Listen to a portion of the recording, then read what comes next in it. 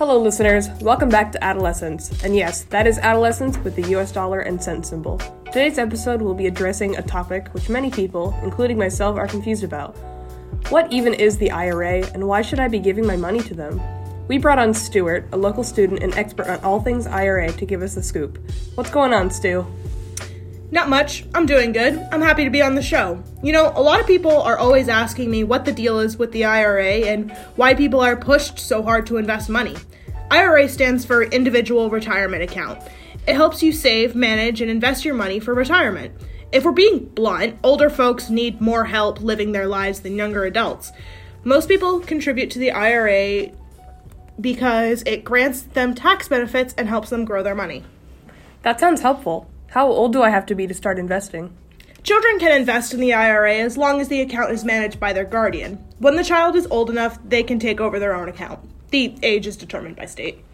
Okay, that's kind of sweet. I didn't know that anyone could invest. How should I start to save my money then? Like, which company should I choose and what kind of IRA should I contribute to? There are tons of corporations, stuff like Fidelity Investment, Charles Schwab Corporation, and the Vanguard Group, a handful of other popular investment groups.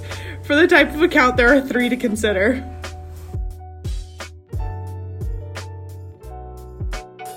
To talk about the 3 types of accounts, we brought in Rachel S., a representative from Fidelity.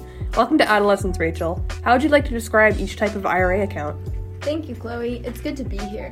With the traditional IRA, you make contributions with money you may be able to deduct on your tax return, and any earnings can potentially grow untaxed until you withdraw them in retirement, where they'd get taxed but at a much lower rate.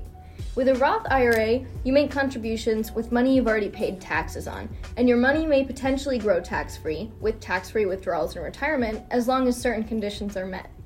With a rollover IRA, you contribute money rolled over from a qualified retirement plan into this traditional IRA. Rollovers involve moving eligible assets from an employer-sponsored plan, such as a 401k or 403b, into an IRA. These are long-winded explanations, but it is worth it to get familiar with the different accounts. Thank you, Rachel. Next, I'd like to introduce Griffin from nerdwallet.com. Another important aspect of investing in an IRA is deciding how involved you want to be in managing your investments. So, Griffin, what are some options people have for managing their investments? Hi, Chloe. That's a great question. You have a couple of options depending on the level of involvement that you want. If you want to choose investments for yourself, an online brokerage is a good way to go. If you want help managing your retirement account, consider a robo-advisor, a service that selects low-cost and risk-appropriate investments for you. Once you've chosen a provider, the online sign-up process is pretty simple.